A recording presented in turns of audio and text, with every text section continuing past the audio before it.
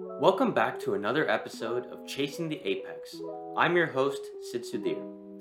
Today, I'm sitting down with Ernie Francis Jr. Ernie started his professional racing career in 2013, racing with the Breathless Racing team run by his father in the Trans Am Series. With 7 consecutive series titles under his belt in the Trans Am Series, Ernie also competed in the NASCAR Xfinity Series with MBM Motorsports in 2017 and in the Formula Regional Americas Championship in 2021. However, one of Ernie's most significant career moments thus far was bringing home a race win at Lucas Oil Raceway in the SRX Series. He credits this win as one of the reasons he received his latest opportunity, racing in the Indy Lights Series with Force Indy, a team established with the goal of bringing greater diversity and inclusion to motorsports. So, without any further ado, here's Ernie's story. Welcome to the show, Ernie. It's a pleasure to have you here with us today. I think for me, this will be interesting because I know literally nothing about Trans Am or SRX, so I have a good feeling that today I'm going to learn something new. But to start off our discussion, can you explain to our listeners how you got started in racing and how you came to the decision that you wanted to make it your career? First of all, it's great to be on with you. Yeah, so I got my start in racing when I was 4 years old in go-karts. My dad had always raced before me. He's been racing since the 80s. So it was always kind of something that I was born around. I grew up going to the racetrack, watching him. So when I turned 4 years old, got me my first go-kart, and that's kind of where my career started. Started racing go-karts from when I was 4 until I was 13, and then transitioned into racing cars at amateur club races with SCCA and NASA, racing spec Miatas. And then when I turned 15, transitioned into pro racing with Pirelli World Challenge, racing in the touring car divisions, and kind of just worked up through that, then into Trans Am, and then got to where we are now, racing Indy NXT. Nice. So early on in your career, was the goal always NASCAR? Is that why you first decided to start in the Trans Am series? I never really had a specific goal of where I wanted to end up. I've always been a big fan of IMSA endurance racing. My goal always kind of dreamed about racing at the 24 Hours of Daytona and Le Mans, and Spa and all those big endurance races. Um, and then, things kind of change and progress of where you're racing. And at this point, I'm, happy wherever I can drive, having got a taste of racing, endurance racing, doing open wheel racing, doing um, like NASCAR and oval racing with SRX. I got a taste of everything that, racing has to offer, that I'm pretty interested in. And at this point, I'm pretty happy wherever I can end up. It's pretty fun, and I enjoy it. So being a Florida kid, did you go to Sebring and Daytona and see those races for yourself? Yeah, so I've been to Sebring quite a few times for the 12 hours, been to Daytona a few times for the 24s, grew up attending those races, and that was kind of always the dream, was become a factory driver for a manufacturer and race in those. So are you going to be, I think Daytona is coming up soon, right? Yes, it is. Yep, comes up in January. Yeah, so you're going to be, I'm assuming you'll be in attendance for that. Might be. I think it actually is pretty close to the times that we're testing down in Homestead, so I might not be able to make it out to that event, but always end up watching it on TV or streaming it on my phone. Yeah. Yeah, so let's talk a little bit more about Trans Am. So I guess firstly, can you describe the experience of driving the Trans Am car? What skills did you have to fine tune in order to master that car? Yeah, so the Trans Am car was unlike anything that I'd driven before. It's a tube frame chassis car. There's no ABS, no traction control. The cars are very raw. Um, they make 800 horsepower using a NASCAR Sprint Cup engine, with a 5-speed sequential. So the cars are super aggressive. They're loud, and there's really no driver aids. It's all, the traction control is your right foot on the throttle, and it's just you and the car out there. So, you had to really, throttle management was a big thing that I had to learn, being able to light up the tires anytime you want, by just mashing down the gas. You have to know how to manage that to make the tires last over the course of an hour long race, because you can burn them up pretty quick. And it definitely taught me a lot of that skill set racing in Trans Am over the years. And I think I used a lot of that skill set for where I am now racing. I mean, so how intimidating was that for you, right? Because you were going from, racing spec Miatas and SCCA to all of a sudden having an 800 horsepower car, right? So just mentally, how did you manage that transition? Yeah, it was a big transition going from what I was used to, racing touring cars. those things only made around 300 something horsepower. I got some experience in some GT4 class cars that made a little bit more, but the jump into Trans Am was a big speed jump. And it just took a few track days of just driving the car, a few practice days. It clicked pretty quick though, and I felt at home in the car, and our speed showed. Hmm. Well, yeah, saying your speed showed was a bit of an understatement. I mean, you made light work of the series, right? You're winning Yep. the title 7 consecutive times. So, what do you think allowed you to be so successful in Trans Am? I think I clicked with the cars very well. The way that they drove kind of fit my driving style.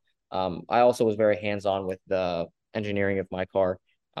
Racing for my father's team in Trans Am, I was pretty much my engineer of my own car. So I spent a lot of time doing testing of different setups and shock settings and having the car on and off the scale pad, just trying different things.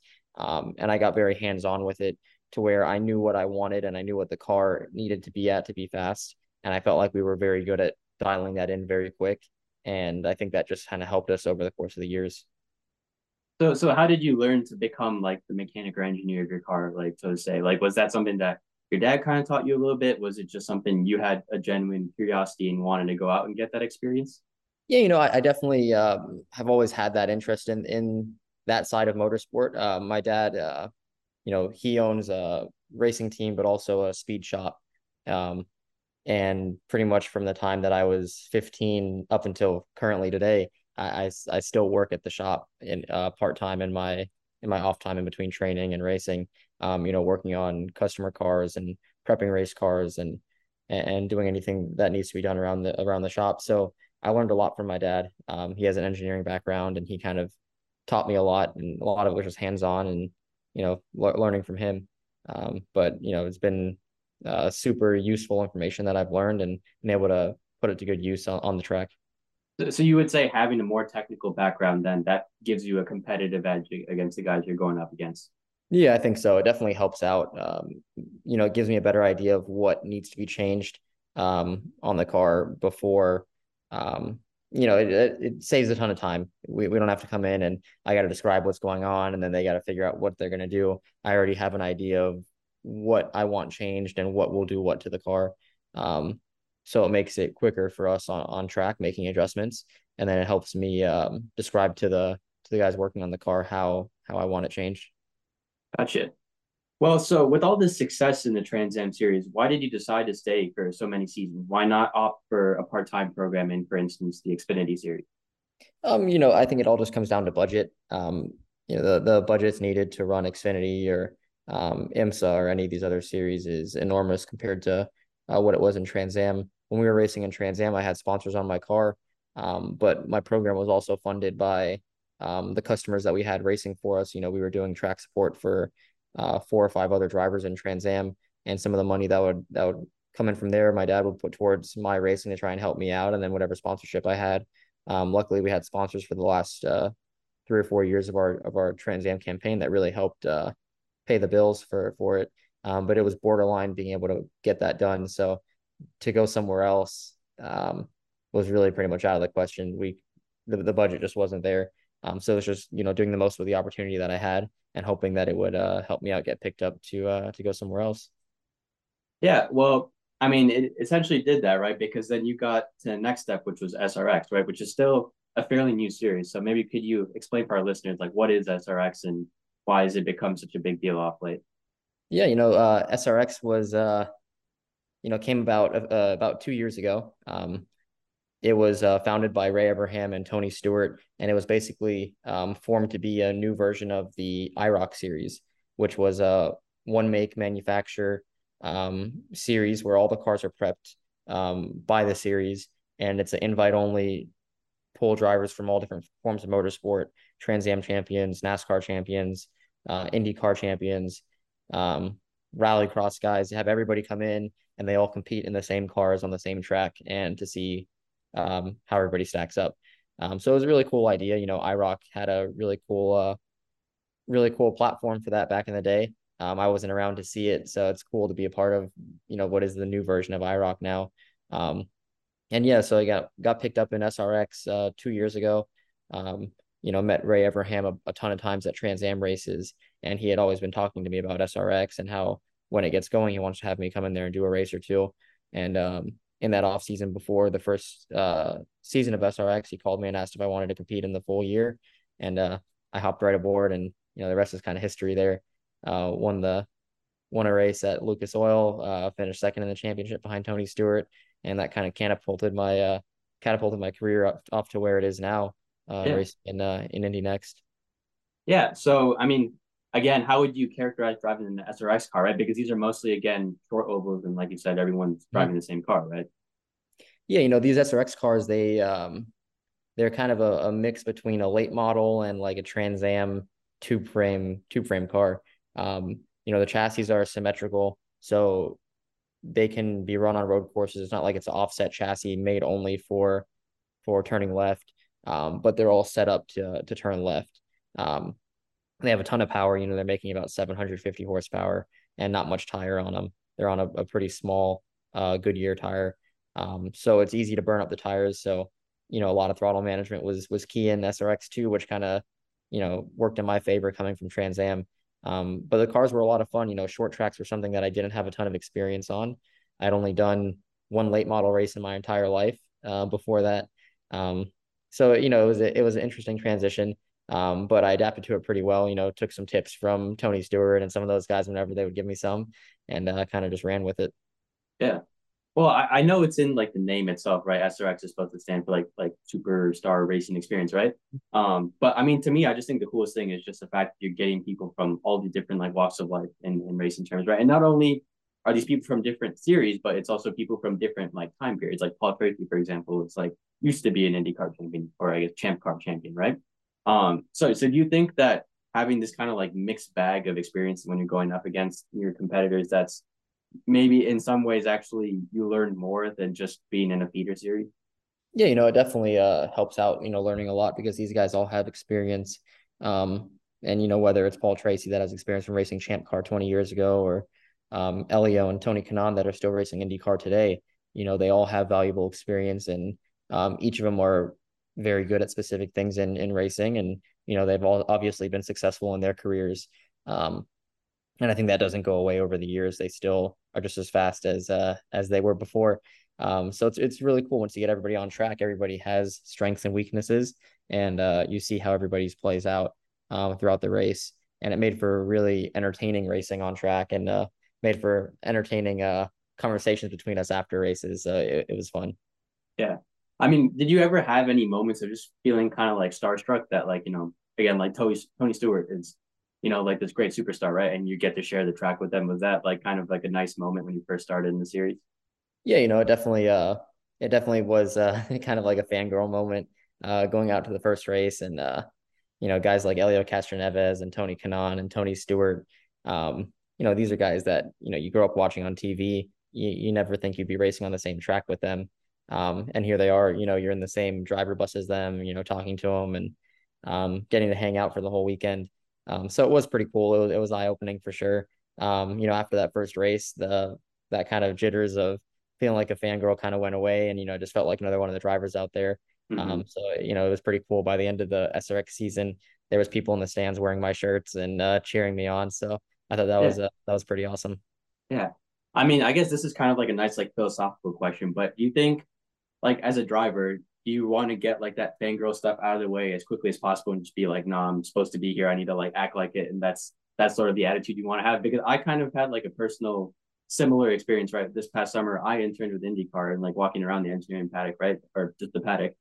I didn't like obviously in my head I was like, holy crap, that's Roman Grosjean just walked past me, all these people, right? But I wanted to act, professional, right? So is that the same sort of attitude you bring? Yeah, I mean, there's nothing wrong with being excited and fangirling over people, because at the end of the day, you got to be able to be happy about where you're at with what you're doing, because it's really awesome. But yeah, you just got to try to um, get over that fairly quick to focus on what you have to do. Because if you dwell on that for so long, then you just won't be focused on what you're doing. But I think Mm-hmm. there's nothing wrong with it. It just takes a little bit of time. But once I sat in the car and fired it up for the first time, all those feelings went away, and it just felt like another race. And Yeah. I had a job to do. And so what do you say, like some of the like quote unquote old timers, were they kind of like mentors to you, or were they still just kind of like, cold competitors? Because I know, for example, Tony Stewart and you had like a bit of a bust up. So were they still just like, you know, you leaving nothing out there, just going for it no matter who it is? Yeah, I mean, everybody was a little bit different. Some of the guys take you under their wing more than others, but everybody was very friendly out there, at least off the track. We have great conversations and listening to their stories about their careers. It's great advice for me for where I'm going. On track, we're all competitive. Nobody is going to let anybody else win. That's not in any of our nature that are out there on track. Yeah. So it's natural for us to you know, get into it a little bit. And there was their run-ins throughout the seasons, throughout the last 2 years in SRX. Between like me and Tony had one there, but we were able to laugh about it. Yeah. 10 I mean, minutes I after. I think that the thing I love about that whole Tony Stewart thing is I went and like rewatched the clip and like they interviewed him right after he got out of the car, and he was swearing and he was upset, but I could tell it was really funny because he was like visibly upset, but still throughout that he was, no, Ernie's a great kid, like he's such a great driver, so I don't understand why you would do so. So it Yeah. was kind of funny Yeah, to he's see. just he cares a lot, and he's been one of the drivers that's taken me under his wing a lot, and I'm happy to say that I know him and can call him a friend. But yeah, we got into it a little bit there, but like I said, 10 minutes later we were talking and laughing it out. Yeah, yeah, So I'm not it's part of racing. There's exactly. tempers flare. But you give it a little bit and everybody gets back to normal. Yeah, exactly. Well, like you said too, right? You did really well in the SRX series, finished second, brought home like the win at Lucas Oil, and that was really like a great like thing in terms of momentum for your career, and it helped bring you to Force Indy, right? So again, Force Indy, like a very new venture in Indy Next, also competed in USF, right? So can you again for our listeners, what is kind of the goal of Force Indy? Why was it formed, and what is it trying to do? Yeah, Force Indy was formed just to or part of IndyCars and Penske's race for equality and change for the series. Their goal was to bring more diverse drivers, crew, engineers into the world of motorsport, into the world of IndyCar. And they did that in their first year with racing in USF, and then they wanted to transition into Indy Lights last year. It was a big jump going from USF to Indy Lights. Um, we had our struggles throughout the year, trying to get the car where we needed to be and be competitive how we know that we should be. And we had flashes of speed and some decent results out there, but not where we wanted it to be. But the opportunity was so incredible to go out there and race for Force Indy and be under the Penske Entertainment banner.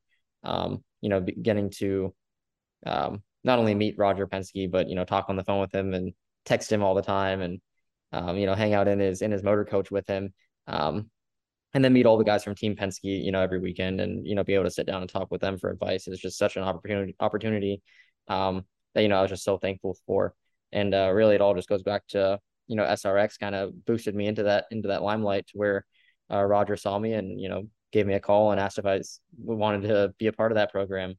Um, so yeah, it was pretty awesome. And now we're working into getting ready for the 23 season, back with Force Indy again, but a few changes with the program. So excited to see where it's going to head now. So what was it like meeting Roger Penske for the first time, right? Because anyone in the racing world, everyone kind of speaks of him in hushed tones, right? I think when you went on, I think it was Dale Earnhardt's podcast, right? And you told a little story about how Mhm. you needed to shave your beard for him, which I thought that was really funny because I'd heard, I think again, one of my bosses at IndyCar, he told me the exact same thing in the 1980s when he met Roger Yep. Penske. Roger didn't like him very much because he had long hair and like a beard and the whole same thing. So what was it like meeting the man himself? Yeah, it's it was pretty stressful. He had called me a few weeks prior, out of the blue. Didn't know he was going to call at all, and I got a random number calling me from Michigan, and I answered, and it was Roger Penske. And we set up this meeting in Indianapolis during the Brickyard weekend so we can discuss some plans. He didn't tell me what plans they were. He just said he wanted to discuss some things. Um, so I was stressed because I had no idea what he wanted to discuss, where he wanted what he wanted me to do, where he wanted me to race, or any ideas that he had. Um, and then talk with some people about it, and everybody told me the same thing. Like Roger does not like beards. Everybody on Team Penske has to be clean shaven. So I made sure I shaved my beard the first time I met him, just trying to make a good first impression. Turns out afterwards he said I could keep it. It wasn't a big deal, so I got to keep my beard. Um, but yeah, I did shave it the first time, and he's a amazing person to meet. He's just really down to earth, and he's so involved in the program, and he's so involved in what he does around IndyCar and the speedway itself. It's crazy how much he's out there just day-to-day things, just getting it done. You wouldn't think that he'd be out there doing, but he's one of the coolest people in motorsport, and it's just shocked and blessed to meet him for sure. So why do you think they chose you in particular? I know that might be like a hard question to answer, right? But and putting you straight into Indy Lights too, where maybe you hadn't had the most experience, particularly with single seaters. So, yeah, why do you think that you were the man for the job? I think he saw how I did in SRX, my history in Trans Am, and then also racing in the FR America series the year before, got me some open wheel experience. So I think they thought that it would be a decent transition. They knew it was going to take some time. It wasn't just a one and done kind of thing for this program. We knew that it was going to be a multi-year program to get where we wanted to go. But I think after we met and we kind of discussed it, he decided that he wanted me to be the guy for the job, and here we are now. So, and ultimately, this would be something where Force Indy would like to be competing at the IndyCar level, right? Yeah, the long-term goal for this is to obviously have the Force Indy name competing in IndyCar. I think that's where Rod Reed, where Roger Penske, where Tim Cindric, all the people that are involved in this want it to get to at some point. It's just it's a progression of getting to that level. Going from last year running our own program, being kind of on our own, was really difficult for us to be competitive. This year they switched it up a little bit. Now I'm racing with HMD Motorsport, supported by Force Indy, and I think that's a big step for us for the program. Being able to run with a competitive, experienced team in Indy Next already, then having the Force Indy name branded on us, I think is the right step for us, and I think it will take us to the next level to be competitive where we want to be. Mm-hmm. And so, does Rod Reed, does he have sole ownership of the team then, or does Roger Penske actually own a part of Force Indy? Roger Penske is involved with Penske Entertainment in the ownership of the team. So it's a co-partnership that they have there together. Mm-hmm. So, I mean, when Roger Penske came to you with this proposition of of racing with Force Indy, what spoke to you more? Was it the opportunity that this could be a potential pipeline to IndyCar for you, or was it more the fact that you would be racing like as an ambassador representative for like the movement for more diversity and inclusion in motorsport? I think everything that was about the program was something that I wanted to be in on. Being able to be the ambassador for the Race for Equality and Change in IndyCar, being able to drive for someone like Roger Penske, and the opportunity that I never thought that I would get to be able to race in Indy Lights and possibly be able to get to IndyCar.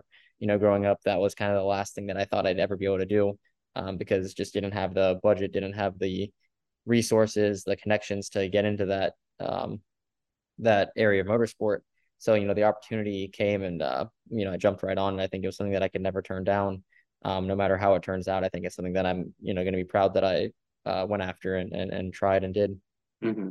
And so now we're racing for Force Indy. They chose you, right? So in terms of bringing something to the table, are you still actively trying to bring sponsorship and have to make up a certain part of the budget every year with the team? No. So with the program itself, it's fully funded through Force Indy. So I just have to show up and drive. I don't have to worry about the budget side of it or any of that. So it definitely helps out, takes a lot of the stress off of me to where I can focus on just driving the car. Gotcha. So, I've heard from a lot of people that an Indy Lights car is one of the best feeder series cars that you can drive. And a lot of people really enjoyed the experience of driving an Indy Lights car, right?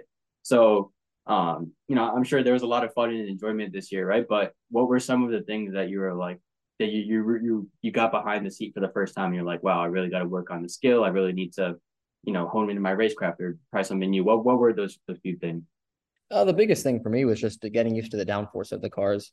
You know, coming from Trans Am and touring cars, I haven't raced much high downforce cars to where you can really feel the aero pushing the car into the track. So it made a interesting challenge for me when I got into the car, trying to figure out how much you can trust the air to have the grip when you're going through the turns. And it's like the faster you went, the better grip you had. So it was pretty surprising for me, and it was kind of eye opening. But it took some time to get used to. But once I did, started to click with the car more.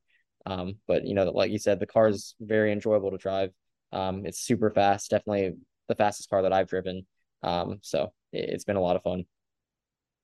So I know that Force Indy, as you mentioned, in addition to just making sure that they have a diverse bunch of drivers, they're also trying to hire a diverse group of engineers and mechanics as well, right?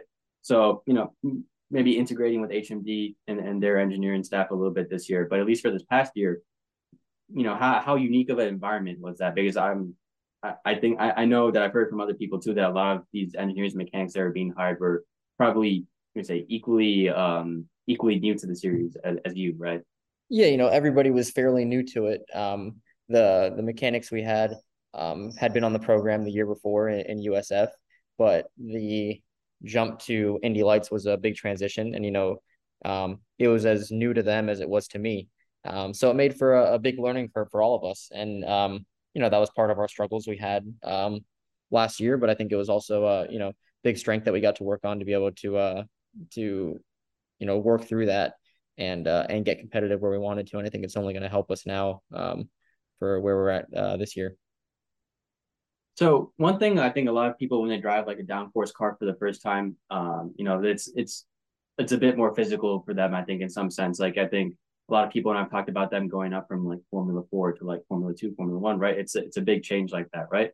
So did you feel like you had to change your training regimen quite a bit when you entered Indy Next? Yeah, definitely had to change training for sure. From what I raced in Trans Am, the physical aspect was there, but nowhere near the level that you feel in the Indy Next car. You have way more G forces. There's no power steering in the Indy Next car, so the steering effort's way heavier, and the braking forces are a lot more. So your shoulder routine that you would normally do isn't sufficient enough when you're racing in Indy Next car. Your neck workouts you need to do, leg workouts. It's all just needs to be better. So, I spent a lot of time in the off season last year, kind of prepping for that, and it was still rough the first few races. Trying to get back into it, trying to feel like I was at the level where I needed to be competitive in the series. For myself, physically wise, took a little bit, but towards the mid to later part of the season, felt pretty good in the car. And it helped out because now in this off season, I knew what I needed to work on, and been working on those key areas that I wanted to improve on, and I think be even more prepared for 2023. So what's your attitude towards like fitness, as a competitor, right? Because I was having dinner with the driver one time, and he kind of mentioned that he just does like the bare minimum that he needs to do in order to stay fit to drive an Indy car, whereas like one of his buddies, like for him it was just like a mental thing that he needed to train 2-3 hours every day, even if that wasn't like necessarily how fit he needed to be to drive the car, he would still go over it, and that was just kind of a mental thing. So which camp do you kind of find yourself in? Yeah, I think the work that you put in is what you're going to get out of it.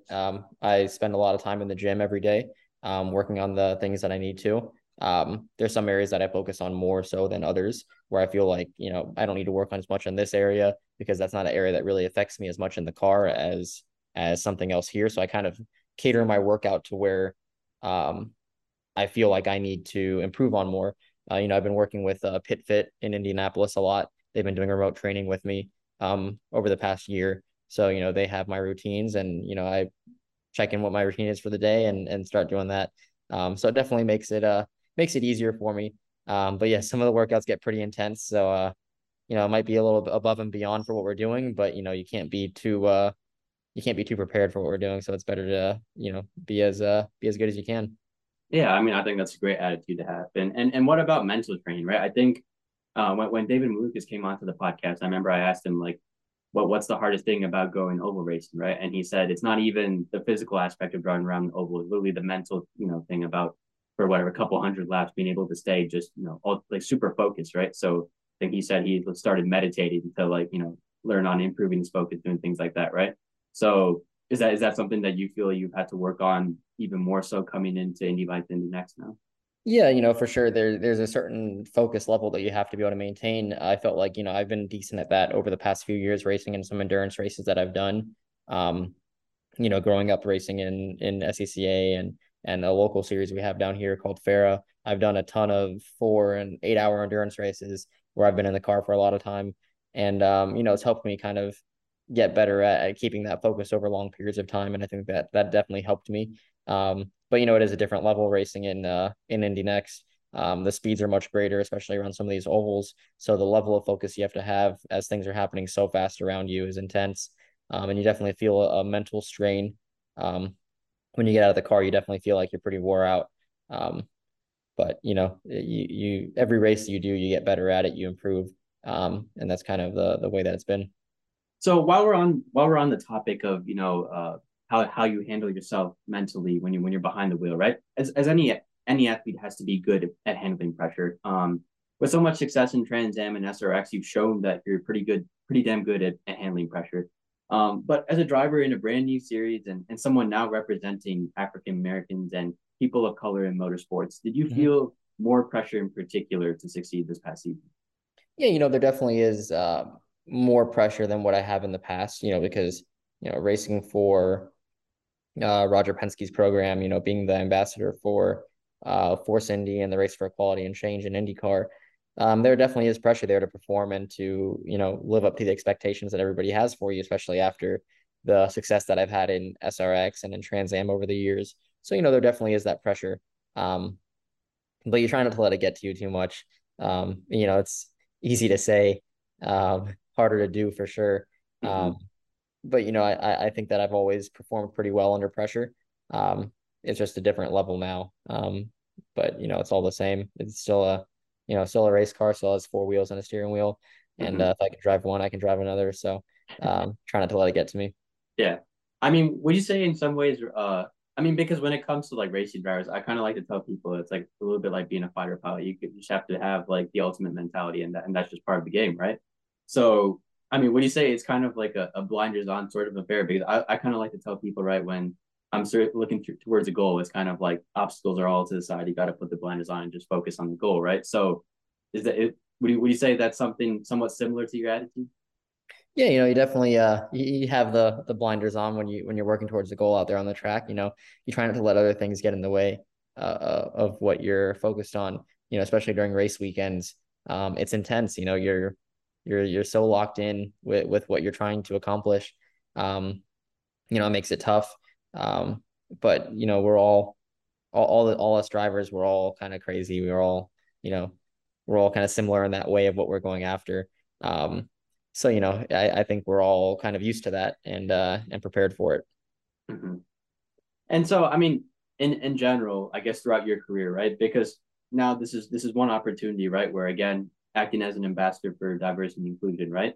So throughout your career, like, how much were you thinking about something like this? Were there a lot of times, maybe early on, younger in your career, that you felt that there weren't a lot of other drivers, competitors that looked like you, didn't have maybe like other engineers or team members that looked like you? Was that something that was maybe always in the back of your head, or not really? It's something that you definitely notice. You definitely notice that going out there and racing that, there's not that many, there's not that much of a diverse group in motorsport. But it's never been something that I have focused on too much with my racing. Mm-hmm. Because for me, once I put my helmet on, I'm, the same as every other driver out there. Mm-hmm. I don't think there's any difference. So I've always like trying not to let it get to me too much, but I've always been aware of that situation in motorsports and how it looks from the outside looking in. Um, and whatever we can do to try to change that with what we have going on with this program is going to help. And I think the positive changes that we've made over the past year with fans coming out to these races and really supporting us and being proud to support us on track for what we're trying to do. I think it's definitely been a nice change, and I'm pretty happy with what we've accomplished so far. Yeah. So, in terms of like maybe like the right strategy of bringing about further diversity in racing, right? So is your kind of mentality that, like, hey, I'm a representative now for this community, so I'm just gonna go out there, do the best I can, hopefully be successful, right? And by having those positive things, just sort of show that, like, hey, someone who looks like me can do this, and that inspires other kids to do that. Or is it also having more of a hands-on approach that we're gonna, like, go out into the community and try to, like, introduce kids to karting, or give people tickets to come to the race so that they can see for themselves? Like, what's sort of the attitude of people at Force Indy? Yeah, it's a bit of both. One is, the on track aspect and us doing good on track to show people how successful we can be. Um, the other side is, we do reach out to the community a lot. A lot of these events that we'll do, we'll have kids come in from schools. We'll go to schools on the days that we're not on track, and go speak to kids, and um, they will put together events where the kids can come and meet us at the track, and we'll do meet and greets. And I think that's crucial to try and get that outreach there, so they can feel more connected to the motorsport, because it can be pretty intimidating from the outside. It's pretty crazy and scary when you're not involved in it. So if we can make it feel more comfortable for them, to where they feel like, they're welcome at the track, and they can go there and they want to go and attend races, then we've accomplished our goal. Yeah. Well, I mean, this is kind of my personal story, but both of us in ways have kind of been benefactors from Roger Penske's, like, drive for further diversity, because I don't really tell this to people, but the way I actually got recruited to IndyCar was through that same program, right? And again, it's not something I really like to just kind of broadcast out in the open, because me personally, I think, close to my heart, I do really care about bringing, further diversity, inclusion. I think in any business, diversity is a better thing, right? But one thing I'm just always kind of in the back of my head, like, afraid about, is I want people to, want me on their team as an engineer because I'm a good engineer, right? Not just because of my skin color, or, that's sort of my ethnicity, right? So I mean, is that something, again, in your head, that, like, you were kind of thinking about that, or, like, or is Yeah, it? at the end of the day, that's always been a concern of mine, is, I don't want to be in this program and have these opportunities just because of what I look like, or where I'm from. I want to be here because I earned it and I deserve to be here. And I'm just as good as everybody else out there on track. And I think that's what we try to prove on track when we're racing with them, is that, it doesn't matter what we look like. You can still be a great race car driver no matter where you're from, or what your skin color is. Same thing for engineers, for mechanics, for everybody involved in the program. I think we're all trying to prove that we can be out there, and it's not just because of the program that we should be out there, that we deserve to be. And I think, we're all working towards that, and I think we've definitely shown that over this past year. So in terms of, like, so I mean, there's a lot of, good change that's been brought by the team so far, right? I think, for sure, I think a lot of awareness has been raised, right? Because, I mean, again, just me being in the office at IndyCar, hearing how people are talking about these things, I think I've had a very similar experience to you, in the sense that, um, I don't think anyone has treated me poorly because of, my ethnicity, but I think, it definitely has been, anytime I go and walk around the paddock, you see that there aren't a lot of people, with dark skin, right? Um, so that's kind of how I feel, right? But and there definitely has been some change in at least the way we approach and talk about the subject, right? But maybe looking forward, what are some things you think that, as an organization, you guys could be doing even better? I think some of the outreach stuff that we do, has been great, but we need to try to get more kids involved. We've had a few events where we bring kids to the track, but if we could do that every event, to where we have groups of kids from, schools that are in the area come out to the track, I think that's so crucial. Um, just to get the kids to the track, because you'd be surprised, going to St. Pete, going to the Detroit Grand Prix, we go talk at some of these schools, and these kids live 5 minutes away from where the racetrack is in downtown Detroit and in St. Pete. And they've been living there for 10, 15 years and have never been to the race once. They've never attended it. It's just something they just felt like they weren't, it wasn't a thing that they would go to. It's always, racing's always been seen as kind of like um, I don't know, like a redneck or that Yeah. kind of sport, when it really isn't. And it is eye-opening when you finally can get to the track and you realize how accepting the racing community is, and how diverse it can be. But I think, being able to just get the kids to come to the track and get people to actually go and attend the races is the biggest thing, because Yeah. you'd be amazed how many people live right by it and have never been in their entire lives. Yeah. Yeah. No, I totally agree with that. That I think in a lot of ways the racing community was a lot more accepting than I thought they were going to be of someone like me, and it was like I had a very positive experience. So I think one of the biggest things is just again like raising like the awareness and making sure there's like opportunities for people to actually come and experience something for themselves, right? But pivoting away from that a little bit, looking more specifically to your program, upcoming for 2023. So like you said, running with HMD. I mean, I kind of like the joke that HMD pretty much runs half the cars in the Indy Lights grid at this point, right? Obviously, very successful team, right? So, how do you expect to support the change? Are you just think that from the get go you're going to have better, more well set up cars from weekend to weekend? Yeah, I think from the start of the weekend, we're just going to be more on point. I think our setups are going to be better, being that there's 9 cars on the HMD grid. Uh, I feel like, they have a good idea of where the cars need to be. And we also have a ton of data that we can compare to now. Having 9 cars, there's a lot of teammates that I have that we can compare data. And no matter what, if one of us isn't as fast during the weekend, another guy's bound to be somewhere quick. So there's always going to be data to compare to, whether it's us comparing to somebody else or somebody else comparing to us.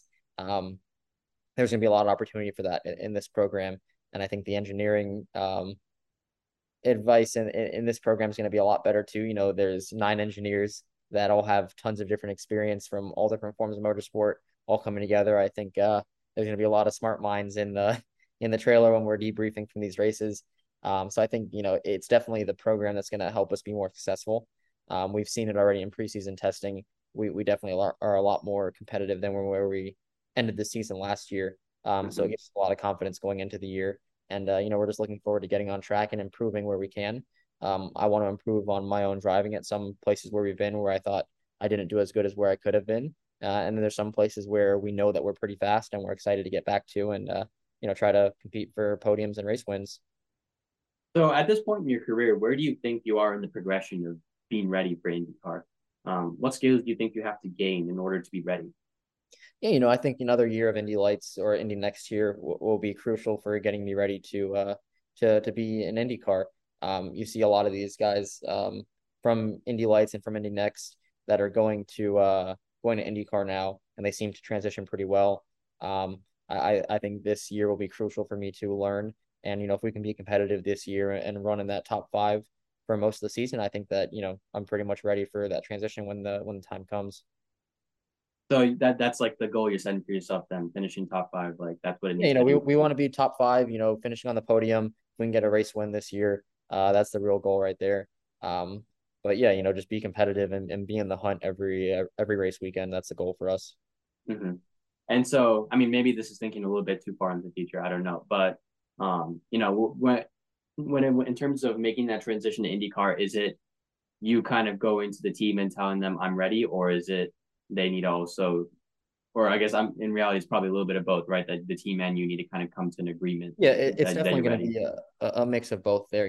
I have to feel that I'm ready to make that jump, and the team has to feel that they're ready to take on that transition. So we'll cross that bridge when we get to it. But right now, Yeah. all I focused on 2023, trying to make it the best year that we can. Mm-hmm.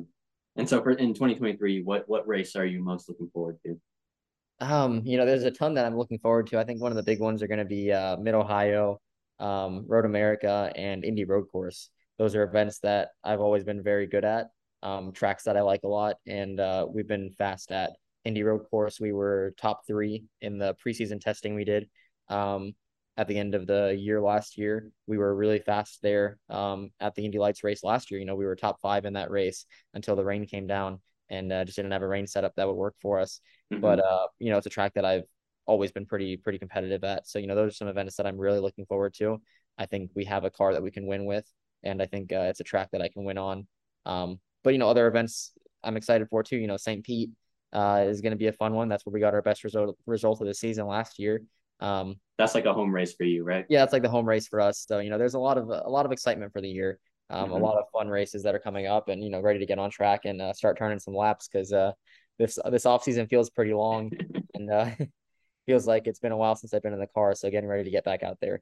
So you're not excited for the ovals? No, definitely I'm excited for some of the ovals. It's gonna be last year was interesting. It was a big change, racing a short track SRX car on an oval versus racing a Indy Next car on a bigger speedway is a big change. But I'm excited for it. The ovals were fun last year. We weren't as competitive as we wanted to be, but we put up decent results for the first time on it, and I think it can only get better this year. Yeah. I mean, I was gonna say I always thought that ovals would be like the most natural transition for guys like you. I mean, I remember I'd always kind of joke. I would always wonder kind of why Jimmy Johnson didn't do better in ovals. I know he did pretty well in the 500 before he spun out at the end, but I mean, did you find that to be a natural transition, or it was still being on? It felt like there was easier of a transition compared to some of the road course or street course stuff. I felt like the street courses were the hardest thing to adapt to. Then the road courses, the ovals were probably not as hard, but it was still difficult because there was a lot of aero reliance that you were trusting, and the way that the car races in dirty air versus the way that it is in clean air is so much different than anything else I've driven. It is so dependent on the aero and it's a different kind of racecraft, being able to cut the air off of people or people cutting the air off of you. You got to know how to drive it and how the car is going to react to do that. So it definitely made a big change and transition. Well, I'm sure that's what made some of the street courses a little bit more difficult as well, right? Because those tracks are incredibly bumpy. The dynamics of the vehicle are completely different on a track like Detroit versus when you go to Indy Road Course, right? Yeah, it's a lot different, and you got to be millimeter perfect to the walls everywhere to get the most out of it. And it definitely was a challenge for me to get used to that, and something that I still want to improve on. And that's one of my goals for this year is to improve on our street course performances. And starting that with St. Pete in March. So, nice. Well, last question for me today: what has been one of your most memorable or rewarding moments in your racing career thus far? I think the most memorable moment for me has been there's really two. It's winning the SRX race at Lucas Oil, being able to battle with Elio and Tony Kanaan and battling wheel to wheel with Scott Speed for the last 20 laps of the race. Guys that I've looked up to all my life, and being able to come out on top and win that race was definitely the highlight of any race that I've competed in and won in my career for sure. But then another highlight just for my racing career overall was, being called up by Roger Penske for this Force Indy program. That's something that I think every driver dreams of, getting that call and, to actually have that happen, and for it to come to fruition and be a program that I'm competing in is pretty incredible. So I think that's like my top two right there. And, can't pick a favorite out of those two, but those are it. Yeah, well, fair enough. Well, thank you so much for coming on to the show today, Ernie. I had a great time learning more about your career, and I wish you the best of luck for the upcoming season. No, thank you very much. Appreciate it. Thank you so much for listening to this episode of Chasing the Apex. I had a great time speaking with Ernie, and I hope you found him to be an interesting guest. If you'd like to continue to support my work, make sure to give me a follow at ctp.motorsport on Instagram and at SidTalksF1 on TikTok. Thanks again.